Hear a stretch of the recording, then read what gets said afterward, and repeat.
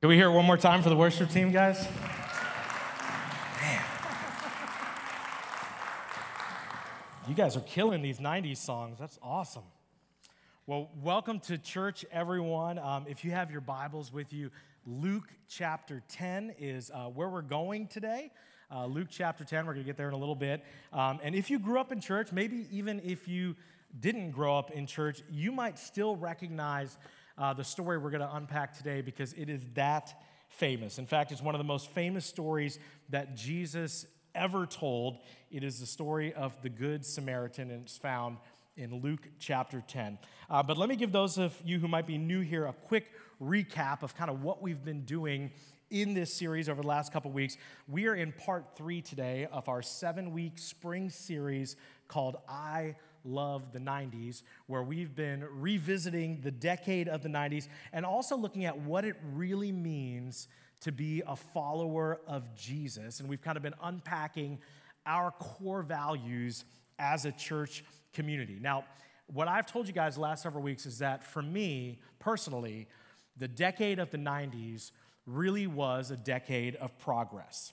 I was a middle school student, a high school student, and a college student, all of that in the decade of the 90s. So my entire teenage years, the greatest years of probably mental growth, social growth, physical growth that I experienced happened in that decade.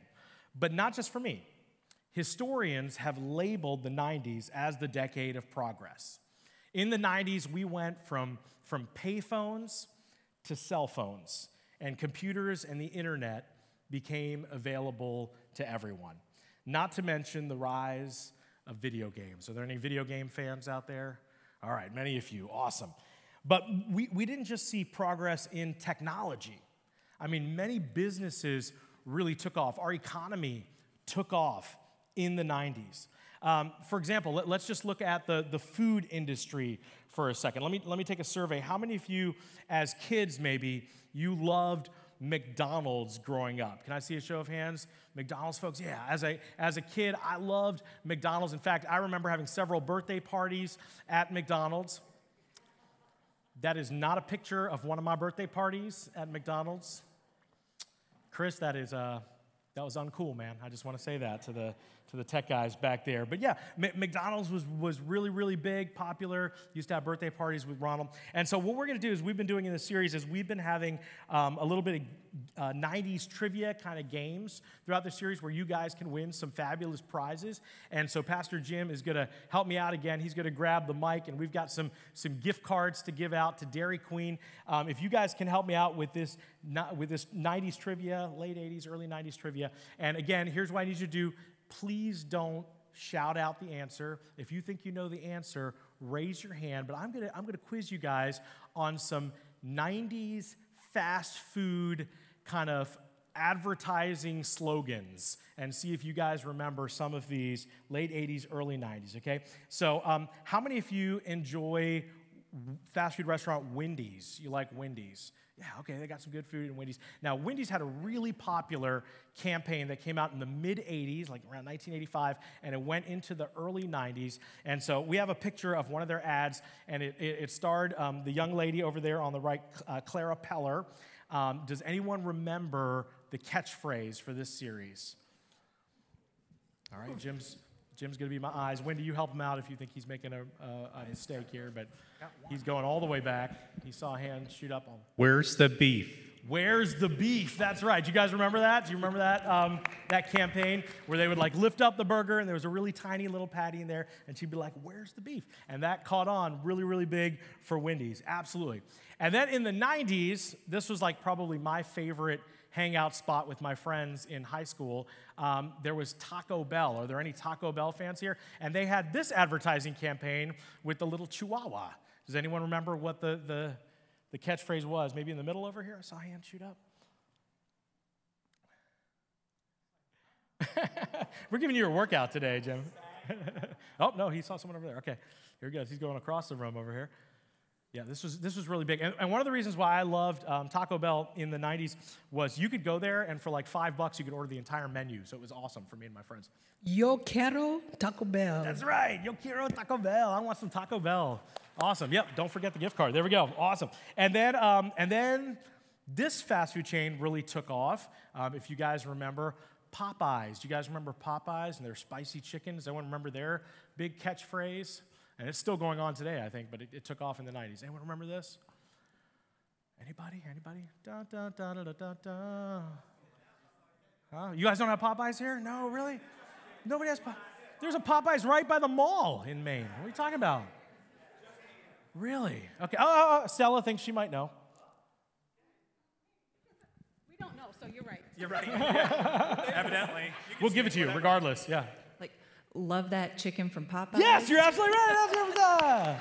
Love that chicken from Popeyes. When you say Popeyes, we're thinking Wimpy and Bluto and all of that. Oh, that's right, yeah. Spinach, can of spinach. Okay, yeah. So that was big. I have a funny Popeye story. I'll digress for a second. But one time in Maryland, I drove up to a Popeyes because Julie loves like their spicy chicken. That was like, she grew up on that stuff. But I pulled up and I ordered chicken, and they said, "I'm sorry, sir, we're out of chicken." And I was like, "What else you got? Like you are literally a chicken place. I don't know what else you have." Have mashed potatoes. And then, now what about these guys? We're done with trivia, but how many of you guys know what this is? Say it on the count of 3 together. 1, 2, 3. Chick-fil-A. And we finally have one of those. Yay, let's celebrate. Okay, awesome. Now, I have to be very, very careful as a pastor talking about Chick-fil-A in church. Because what will happen is I'll talk about Chick-fil-A, and you folks will start thinking about Chick-fil-A. And then after service today, some of you will drive over to Westbrook, and you'll try to get some lunch. And you will then realize that Chick-fil-A is closed on Sundays. And I will get some wonderful affirming text messages from some of you like, "I hate you, Pastor," okay? But here's the deal about Chick-fil-A. Did you know that the first Chick-fil-A opened up in Atlanta, Georgia in 1967? But it wasn't until the 90s that Chick-fil-A really began to make incredible progress and open up all of their independent restaurants across the country like we now know it today. That didn't happen until the 90s where it started booming. Now, why are we talking about Chick-fil-A at church? Well, other than the fact that they make an awesome chicken sandwich, all right? And don't get me started on their cookies and sweet tea. I might get charismatic up on the stage talking about their cookies and sweet tea. In fact, those of you who are coming to District Assembly, I think lunch for District Assembly, we're going to cater Chick-fil-A, so that's going to be off the chain, okay? But one of the things about Chick-fil-A is they are really known for something other than their food, and that is this. They're known for their service. They're known for their service. Like there could be 50 cars in the drive-through lane, and you might still get your food in 5 minutes. And when they finally give you your food order, what do they always say to you? "My pleasure, my pleasure." And that's just the drive-through. One time, I took my 5 children and a couple of their friends by myself to Chick-fil-A for lunch. I don't know what I was thinking. I live dangerously sometimes, okay? I think the employees saw the terror on my face as I walked into the restaurant with 7 kids. And so after I took the order, they said, "Just go have a seat." And I sat down, and they brought the food to my table. They came around several times to ask if I needed anything, if we needed extra napkins, if we needed a refill on drinks, if I needed a Valium, like anything that I needed. And when a small child, who will remain nameless, spilled a drink all over the floor, and I was mortified, before I could even do anything about it, an employee from the restaurant was there with a mop and a bucket, and they're like, "No worries, we got it," and started cleaning it up. And I was like, "Thank you so much." And they were like, "My pleasure." Chick-fil-A that day, through unbelievable service, made me feel cared for and incredibly, incredibly valued. Now, Chick-fil-A is a fast food restaurant. So here's my question. Why isn't God's church known for its incredible service? In fact, I would argue that the American church is probably more known for how we scream at people and condemn them than for how we serve them. Everybody knows what the church is against. Nobody knows what we're for. Why is a fast food joint, which isn't even healthy for people, outdoing the church of God when it comes to serving people. So today, that's what I kind of want to unpack. Now, as I've said, we're currently in the third week of this 90s series. And during this series, we've been looking at some of the core values of our church. These are the things that we would fight for, that we would bleed over. These are our core values. Because here at First Light, we believe something. We believe that God created you on purpose, with a purpose, and for a purpose in this life.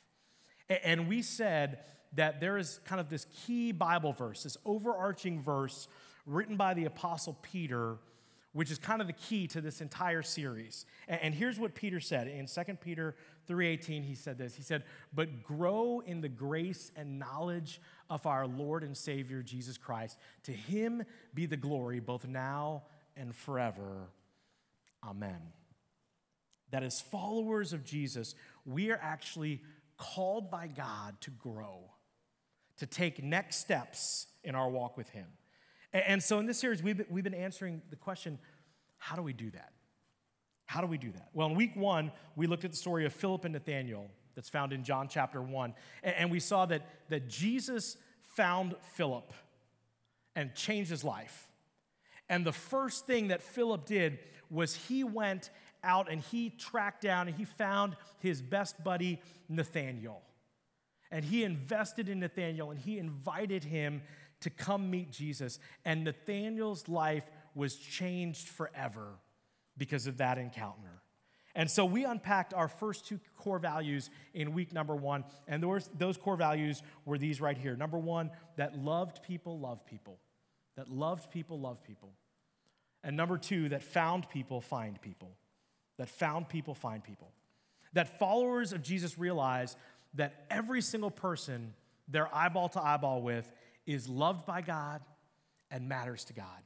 So they should be loved by us and they should matter to us. And that God is calling us to invest in people and invite them to come connect with Jesus. For those of you who missed week number 1 in this series, I said that in the last 2 weeks of this series, we are going to present the gospel in some powerful ways, and you're going to want to bring people in your life to church who need to know Jesus. You're going to want to bring them. Loved people love people. Found people find people. And then last week, we unpacked the story of Peter. And we saw how Peter, who was like the most famous disciple, super close to Jesus, walked on water with him, all of those kinds of things. Peter isolated himself from the other disciples and from Jesus after Jesus was arrested. And what wound up happening with Peter? What did he do? Yeah, he denied Jesus not once, not twice, 3 times. And we talked about how followers of Jesus need to commit to Christ, and that community, having shared experiences, community with other people, that's essential for that commitment. In fact, I said it last week and I'll say it again, that the Christian life is not meant to be done alone.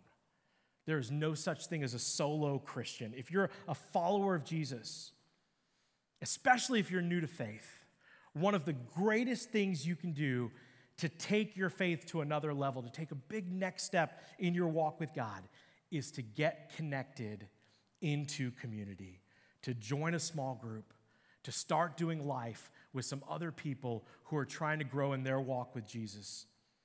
And so last week, we unpacked another one of our core values as a church, and it was this, that growing people grow with people.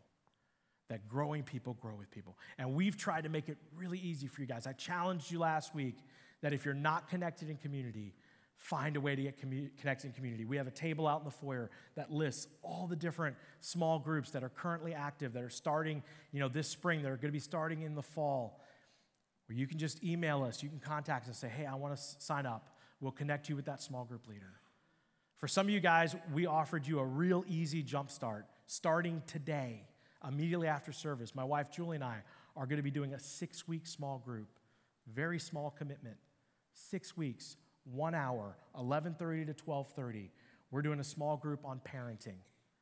And we're going to look at all stages of life, whether you have kids who are in preschool or whether you have kids who are now adults. We're going to talk about parenting along all developmental spans, And we're going to do that for 6 weeks, 11:30 to 12:30. We're going to give you a snack. We have childcare for children. We'd love for you to be a part of that. It's not too late. We just start today. You can sign up right in the foyer and meet us in the parlor at 11:30 if you want to be a part of that. Growing people, grow with people. Now this week, we're going to unpack a fourth core value. And you can write this down if you're taking notes. But followers of Jesus, according to the scriptures, understand this, that saved people serve people. Saved people serve people. What are you saying, Pastor? I'm saying that a saved person, a follower of Jesus, notice I didn't say church attender, because just attending church doesn't make someone a follower of Jesus. So don't fall into that trap. But a genuine follower of Jesus, somebody who loves God, someone who is sold out for God, is naturally drawn by God to want to serve others. Saved people serve people. And we can see this spiritual truth powerfully illustrated in a famous story, a parable told by Jesus himself, called the story of the Good Samaritan. Now here's a little background before we dive into this story. During Jesus' 3-year ministry, as he began to gain popularity amongst the common, ordinary, kind of everyday people, the religious leaders at the time became more and more threatened by Jesus. And they started to feel like they were going to lose their control and their power over the people. And so they would send their best debaters, their best theologians. They would even send lawyers who knew the law inside and out to follow Jesus, to see if they could catch him in a mistake. And they would ask him very tough spiritual questions in front of crowds of people with the hope of him slipping or saying something wrong and trapping him in his words. And so this account begins with one of these types of confrontations. And again, it happens in Luke chapter 10. If you have your Bible or your Bible app, you can turn to Luke 10. We'll also put it up on the screens as we always do, picking up in verse 25. And here's what the Word of God says. It says, on one occasion, an expert in the law stood up to what? Test Jesus. Teacher, he asked, what must I do to inherit eternal life? First of all, can I just say that the idea of trying to test Jesus theologically was ridiculous, right? Hey, God, let me try to stump you with a question. Crazy, right? But here's the real funny thing. Jesus knew exactly what these guys were up to. So rarely did he ever kind of play along in their game and try to directly answer them or debate with them. He would usually spin it around and just ask them a question right back. Or he would tell them a story called a parable to kind of reveal a hidden truth. And so these religious leaders would be like, Jesus, what do you think about this? And Jesus would be like, well, this is a story all about how my life got turned upside down. 90's reference, Google it, okay? And the religious leaders and the teachers of law would be left kind of scratching their heads. They're like, what is he talking about? But Jesus was just too smart. Like he wouldn't get trapped in any of their games. But in this particular encounter with this expert of the law, we get a double whammy from Jesus. First, he answers back with a question of his own, and then he goes into the story. He goes into this parable, which is so powerful. So here's what he says. He starts with this in Luke 10, verse 26. He says, what is written in the law? How do you read it? What is written in the law? How do you read it? Jesus is so smart. The lawyer asks, what do I have to do to inherit eternal life? And Jesus is like, you're the flippin' expert of the law. Why don't you tell us? What do you think? And the lawyer actually answers the question. Verse 27, he answered, love the Lord your God with all your heart, with all your soul, with all your strength, with all your mind, and love your neighbor as yourself. You have answered correctly, Jesus replied. Do this, and you will live. Jesus is like, ding, ding, ding, ding, ding, good answer. Good answer. We have a winner. Thanks for playing. But the teacher of the law keeps on pressing because he didn't get Jesus to fall into a trap. Verse 29, but he wanted to justify himself. So he asked Jesus, and who is my neighbor? Who is my neighbor? And now this is where the manure hits the fan, not only for this lawyer, but for all of us as well. In order to understand today's core value that saved people serve people, we need to be able to understand two things today. So if you're taking notes, you can jot this down. Number one is this. First, we need to see like Jesus. We need to be able to see like Jesus. One of the things I've started to learn as I've gotten older is that the older you get, the more you start to look at life a little bit differently. Is that right, older people? Would you agree with that?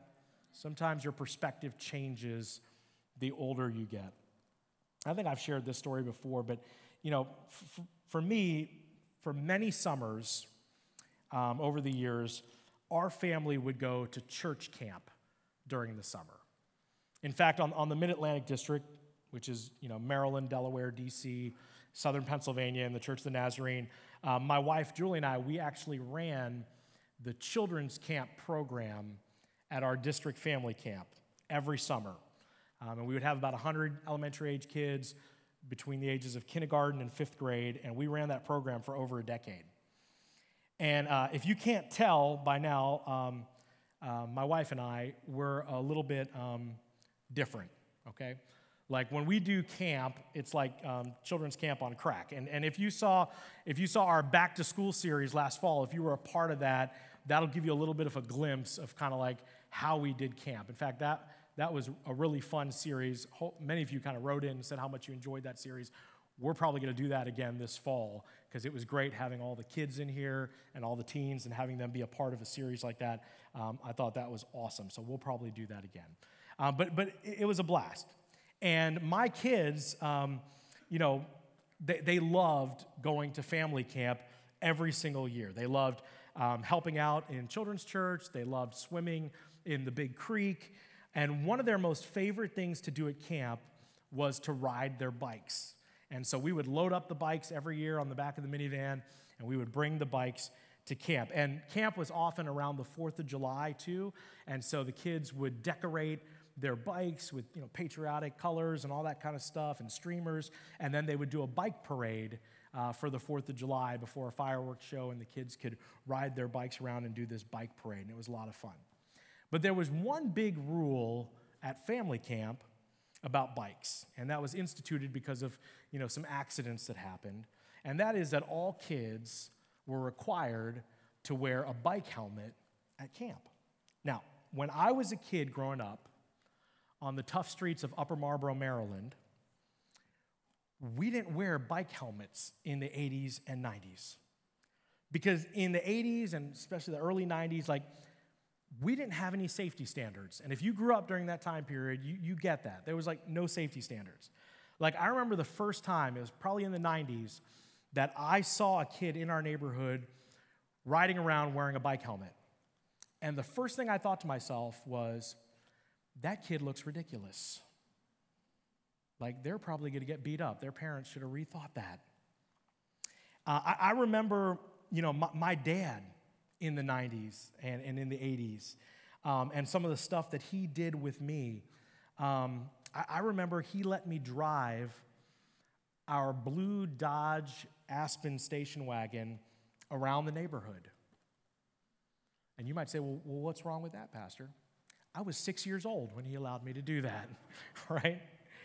Looking back on that, that was freaking nuts, Dad. It was also awesome. It was really, really cool. But if I did some of the stuff like my father did with me, with my children, your pastor would probably get arrested today. So back to family camp, Julie realized that we didn't bring any bike helmets, so she was like, AJ, you need to go down to Walmart and you need to get the kids some bike helmets. And I was like, they don't need helmets. How weird do you want them to look at camp? There's basically no cars driving around. It's fine. And my wife, who has responsibility as her number one strength, and she's a big-time rule follower, she was like, AJ, just get the helmets. It's a camp rule. We don't want to get in trouble. And I didn't back down. And I was like, woman? No, I didn't say that. I was like, Julie, they don't need helmets. I was like, I never wore a helmet riding my bike as a kid. And she paused, and she looked at me for a second, and she said, exactly, explains a lot. Go get the helmets, all right? So I went and got the bike helmets. But see, as I've gotten older and hopefully a little bit wiser, my perspective has changed. I focused a lot more on safety. I remind my kids every time they get in the car to put on their seatbelt, right? I wear my seatbelt. When I go four-wheeling or anything like that, I put on a safety helmet. When I get on a jet ski, I put on my life jacket, or if I get on a boat, I'm much more focused on that. My 3-year-old, for those of you who are on social media, fell down a flight of stairs on Monday. Luckily, he was okay. He just hit his head, and he needed 3 stitches on his forehead. You may see him wrapped in bubble wrap and in a ball for the rest of his life. We might call him Bubble Boy and just roll him around the church, okay? But safety is important to me. But my perspective has changed on it. It's the same thing for followers of Jesus. When you love Jesus and you're following him, God begins to change you. He begins to change you from the inside out. And we start to see as he sees. We no longer kind of look through our eyes. We start to look through Jesus' eyes. You can't follow Jesus and stay the same. And with that in mind, let's unpack this parable, picking up in verse 30.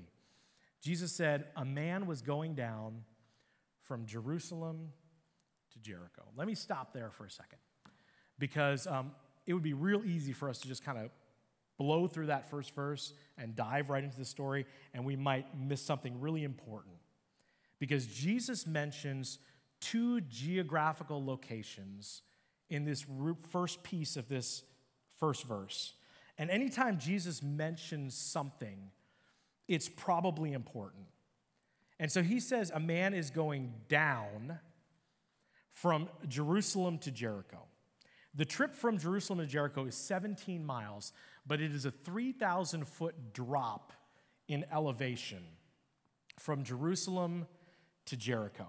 I actually got to travel this road when I was in Israel several years ago. Those of you who are going with us to Israel next February, we're probably going to be going down this road at some point in our time there. For those of you who didn't know about Israel, come talk to me. We got 2 spots left. You can still go on that trip next year. But it was a big change in elevation, 3,000-foot drop. In addition to the elevation change, here's another interesting fact. Jerusalem had another name. It was known as the City of Blessing. The City of Blessing. It's where the temple was. It's where people could go to have their sins forgiven. It's where Jesus would later be crucified to save all of us from our sins. Jericho, on the other hand, was known as the City of the Curse. The City of the Curse. If you guys remember the Old Testament story, Joshua fought the Battle of Jericho. And so Joshua and the Israelites marched around the city of Jericho, and the walls came tumbling down. God knocked the walls down and cursed the city and said anyone who tried to rebuild those walls would be under a curse. And so the guy in this story is walking away from a blessing, and he's walking down towards a curse. And like this guy in the story, some of us are walking maybe a similar path today. You've been walking away from God. You've been walking down a road away from a blessing and towards a curse. And like we said last week, nobody's life has ever gotten better walking away from God, but there are plenty of people in this world who could share with you how that trip damaged their life and left wounds and scars and pain. There are people here today maybe wrestling with that choice. Do I walk away from what God is calling me to do? Instead, should I pursue that relationship, or should I pursue that choice, which I don't think is the one God maybe wants for me? But here's what happens every time someone walks away from God. Let's continue with that verse. Jesus said a man was going down from Jerusalem to Jericho when he fell into the hands of robbers, and they stripped him of his clothes, beat him, and went away, leaving him half dead. This is what happens when people walk away from God and what is right. When we walk away from God, we fall into the hands of the enemy. Some of us have been there. Most of us know people in our lives who are there. People who mentally, emotionally, physically, spiritually have had their butt kicked and they're bloody and they feel like they're left for dead on the side of the road. And let me tell you something about these people. A sermon or a hymn probably isn't going to get them back on track. So what can we do as followers of Jesus for them? Verse 31, a priest happened to be going down the same road, and when he saw the man, he passed by on the other side. Isn't it interesting that the priest or the pastor in this story was also walking down the same road from Jerusalem to Jericho? See, church people can walk the same road away from God as non-church people. The only difference is they do it with a suit on, attending church every week. Their focus is often on external behavior and following rules instead of internal change and a personal relationship with God. So they wear a mask at church to keep up appearances as their internal lives crumble away underneath. But what they don't get is that Jesus isn't after our behaviors. He's after our heart. He's after our heart. So this priest sees a man in need and he walks on by. Isn't that interesting? He probably said, I'll pray for you, as he headed to his church service or Bible study or prayer group. And don't get me wrong, I love Bible studies. I'm all for prayer groups. I've just seen too many Christians in my life get so caught up in theology and needing some deep teaching in their life, and they miss out on what it means to actually live out being a follower of Jesus. I've seen it too many times, way too many times. They get so caught up on theology that it propels them to arrogance instead of being so filled with love that it moves them to action. That was some good preaching right there. Someone should have amen that. Just want to point that out, okay? And becoming a super smart theologian is not becoming more like Jesus. It's actually becoming more like Satan, who knows the Word of God inside and out, but doesn't apply it. Someone who can teach a Bible study and has all that knowledge and then walks right by a dying person doesn't have an issue with learning more about God. They have a problem with living out God's love. Verse 32, so too a Levite, when he came to the place and saw him, passed by on the other side. A Levite was a person heavily involved in church. A church leader, a board member perhaps. Now I'm confused. Why did the most qualified people to take action do nothing?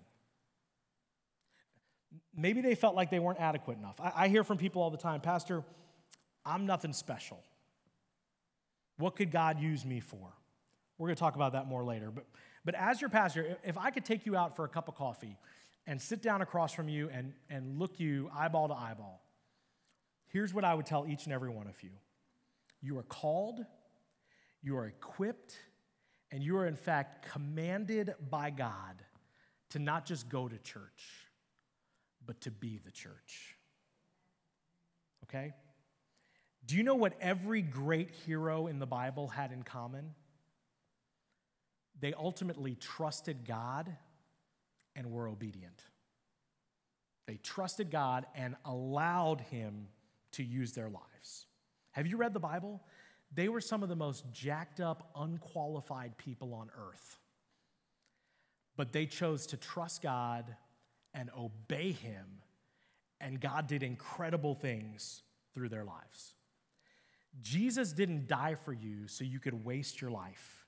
You were blessed by God to be a blessing in this world. There's a world full of people who have had the mess beat out of them, and they're dying in a ditch. You are the church of the living God, and he is calling his church to take action. And then Jesus shocks the crowd, and he reveals the hero of his story.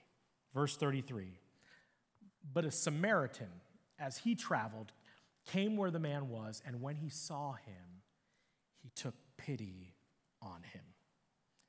Now, this was like a shocker from like a great M. Night Shyamalan movie, okay? I know there aren't too many of those, but think of The Sixth Sense with Bruce Willis, 90's reference, by the way. Great movie, twist ending.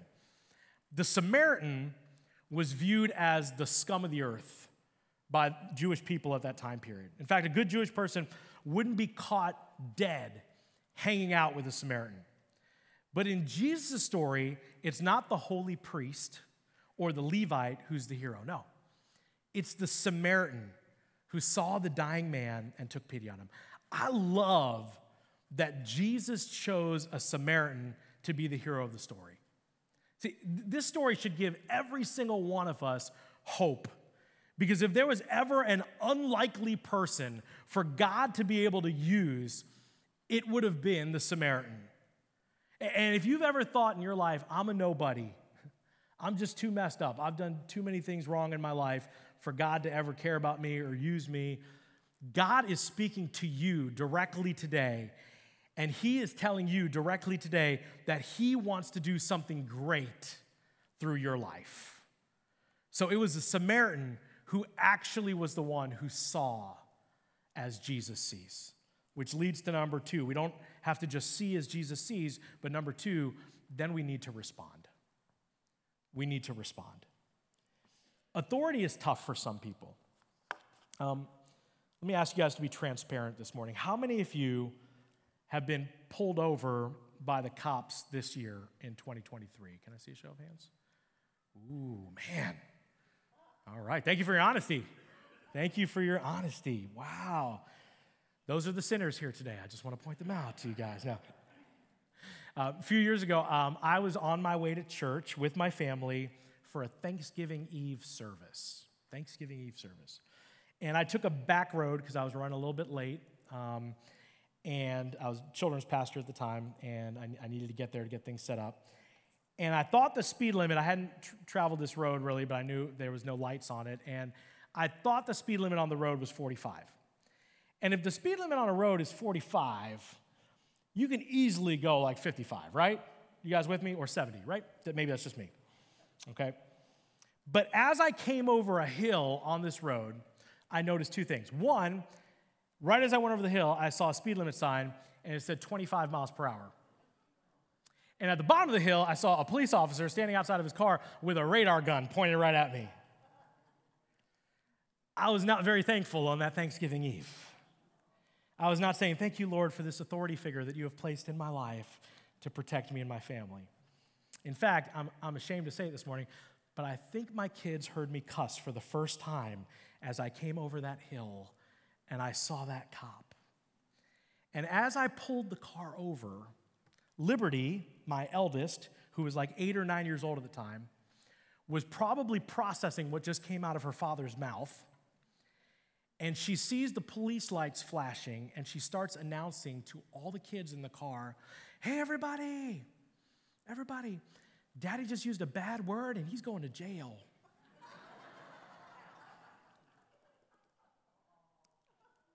But see, being a follower of Jesus means willingly placing ourselves under the authority of God. If we aren't responding to God's leaning in our life, then we're just playing church. For some of us today, God's pointing a big radar gun at you. He's pointing a radar gun at your life, and he's telling you that you need to pull over and that you need to respond to his call and his command that saved people serve people. Here at First Light South Portland Church, we don't want a church full of spectators. We want a church full of active participators. Because again, God isn't just looking for people to go to church. He's looking for people to be his church. And I want our church to be filled with people who love Jesus so much that they're living it out in their lives. The Samaritan didn't sit on the sidelines when he saw as Jesus saw. He responded. Check out what he did in verse 34 and 35. Here's what he did. He went to him, He bandaged his wounds, pouring oil and wine. Then he put the man on his own donkey. He took him to an inn and he took care of him. The next day he took out 2 silver coins and he gave them to the innkeeper. Look after him, he said. And when I return, I will reimburse you for any extra expenses you may have.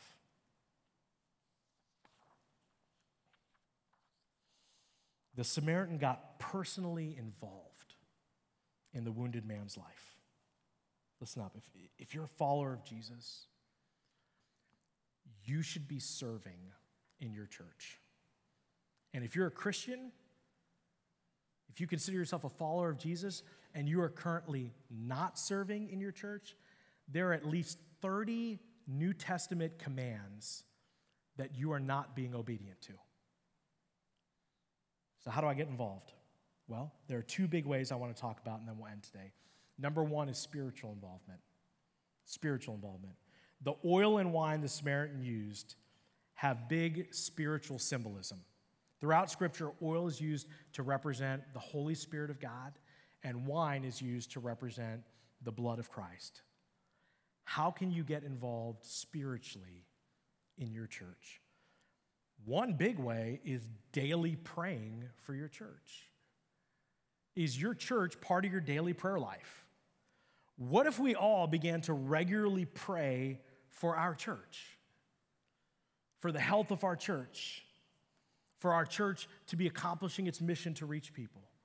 What if we all prayed like some big audacious prayers, like we prayed for our church to reach 100 people for Jesus in 2023? Some folks will say, that's kind of crazy. Why? If God can do incredible things in Scripture, in our Bibles, don't you believe he can do that today? I mean, thousands of people came to Christ at Pentecost. Isn't he the same God who can do those things today in our community? Here's another area where you can pray. You can pray for your pastors here. You can pray for our families. You can pray for the people who are walking through the doors. Did you know that every Sunday morning in the parlor, a group of people gather at about 9:30 to pray for the service, to pray for the people who are walking in, to pray for children's ministry and Lighthouse Kids, to pray for Fuse ministry that's going to happen later on Sunday evening? You could be a part of that team. All you have to do is show up a little bit early to church, come into the parlor, join us on the prayer ministry team. Number 2, physical involvement. Physical involvement. The Samaritan got his hands dirty. The man was half dead. He dug him out of the dirt. I'm sure he broke a sweat lifting up the weight, carrying him to a donkey. And then he paid the medical bill. Here at First Light, we have volunteers that get here at 8 a.m. on Sunday mornings. Did you know that? There are people who get here at 8 a.m. to help get the sound booth ready, to help with worship. There are people who get here like 9 o'clock to start preparing to greet visitors, to get the coffee going, to serve coffee, to open doors and make people feel welcome, to help somebody park a car who might need help parking a car.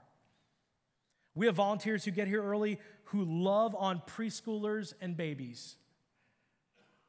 And we even make it easy for them. We prep all the curriculum. They just look at it during the week. They get a little email with what's coming up, everything's set for them. They just come in here and we just tell them, all you have to do is love on babies and preschoolers. And they literally get their hands dirty sometimes changing diapers. God bless them. Like the Foo Fighters song that the band played earlier, "You Are My Hero," okay?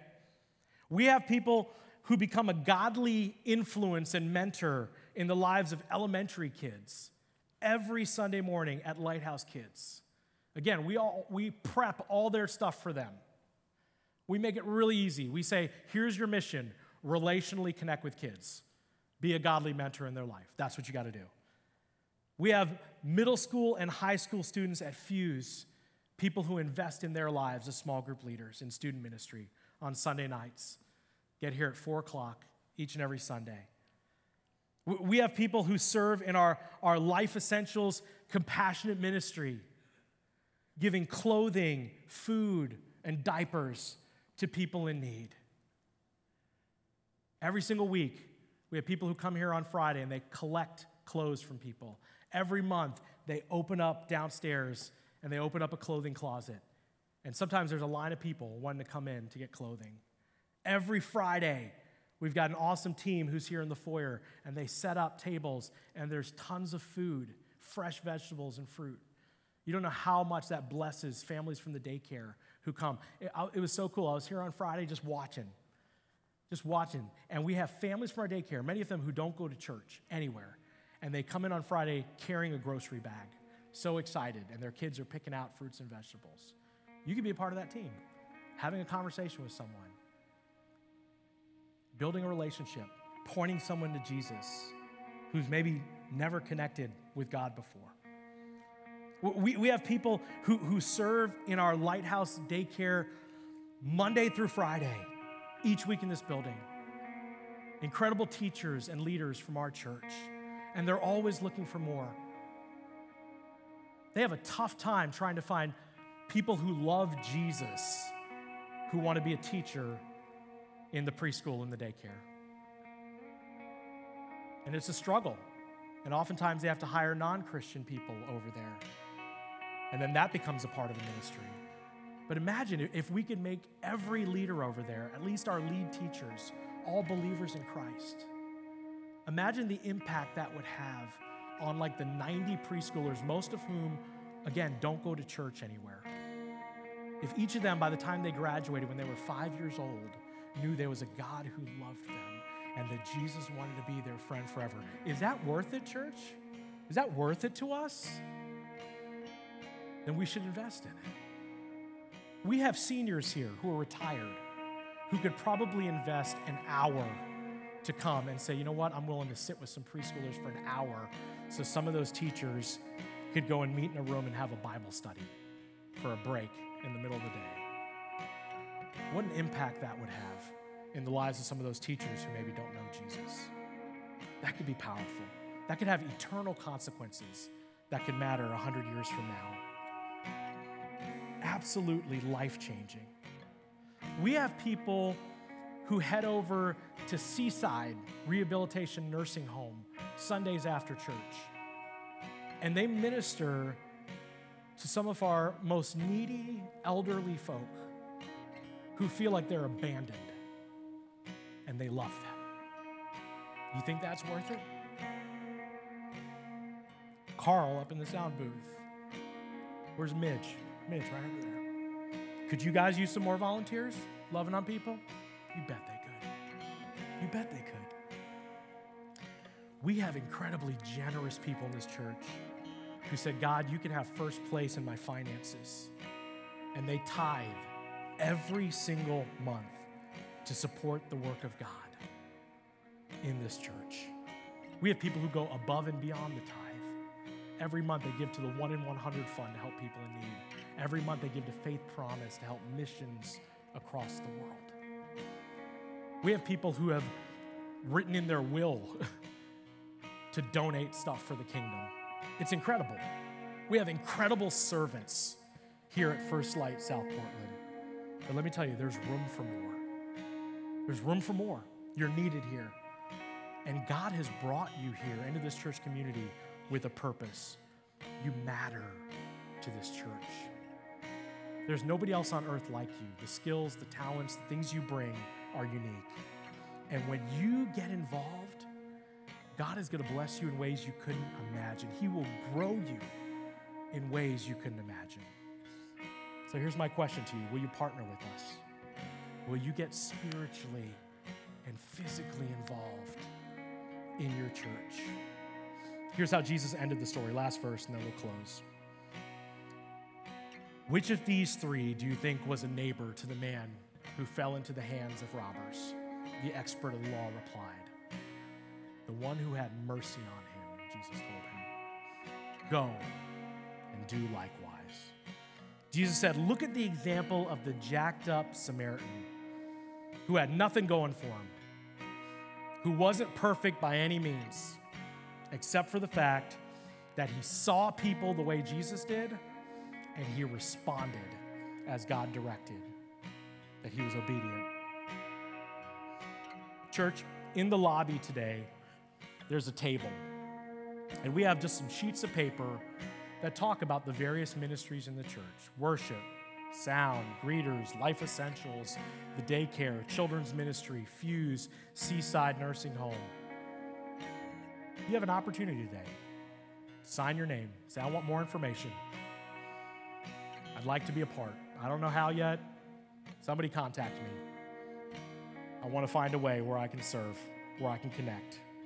You have an opportunity today to get connected. Why? Because saved people serve people. And when followers of Jesus begin to grasp this incredible truth, it's a game changer. It's a game changer. It can change you. It can change our church. It can change the world. Can we pray together? Let's pray with heads bowed, eyes closed. Heavenly Father, God, I know, again today, this is a message that'll land with people in different situations in different ways. We've got teenagers in the room. We've got parents. We've got grandparents. Father, I just pray we would be challenged by this. We would be challenged to be people who see as Jesus sees and who then respond. God, we don't want to be people who just sit on the sidelines, just go to church week after week after week, but aren't being the church in this world. God, for some of us, we know this is our next step. And I just pray that you would give us the wisdom to know what to do, and that then you would give us the courage to take that step and do something about it. As the worship team prays, these altars are open. Maybe some of us, we just need to repent today and say, God, I need to be obedient to you. Use my life. You can have it however you see fit. Take my life as a living sacrifice to you. I love you, God. You gave me everything. You can use my time. You can use my talents. You can use my resources. They're yours.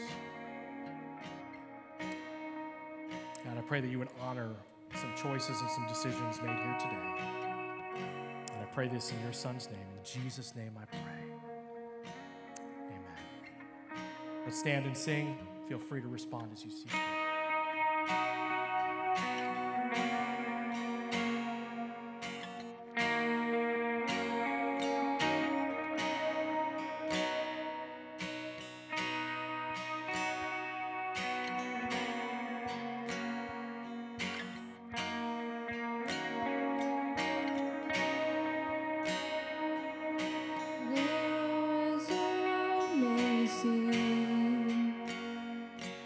A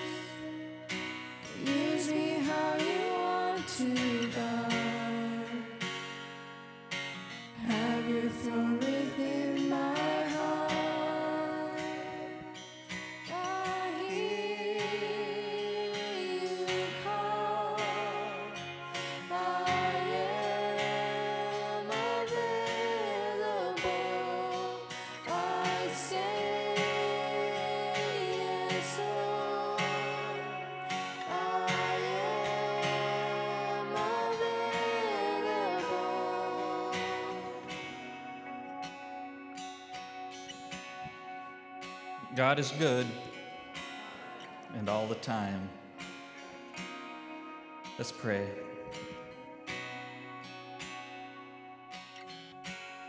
Lord God, we're so grateful to be gathered here together in this place. We're thankful for your presence and your spirit with us. And Lord, today we give ourselves again to you. Lord, it is the prayer of our heart to say we are available, Lord, to do with our lives what you will. We will go where you send us. We will say what you tell us to say. We will do what you tell us to do, Lord. Lord, I pray that you would open up opportunities, Lord, in our communities, in our jobs, and the places we go about, Lord, to serve you and to do your work, Lord. That you would lead us, Lord, in the ways that you'd want us to serve in this church, Lord, for the benefit of your kingdom, for the glory and the honor of your name, Lord. We give ourselves to you. We pray this in your name. Now may the God of peace himself sanctify you completely, and may your entire spirit, soul, and body be kept blameless at the coming of our Lord Jesus Christ. The one who calls you is faithful, and he will do it. Amen. Go in peace. I hear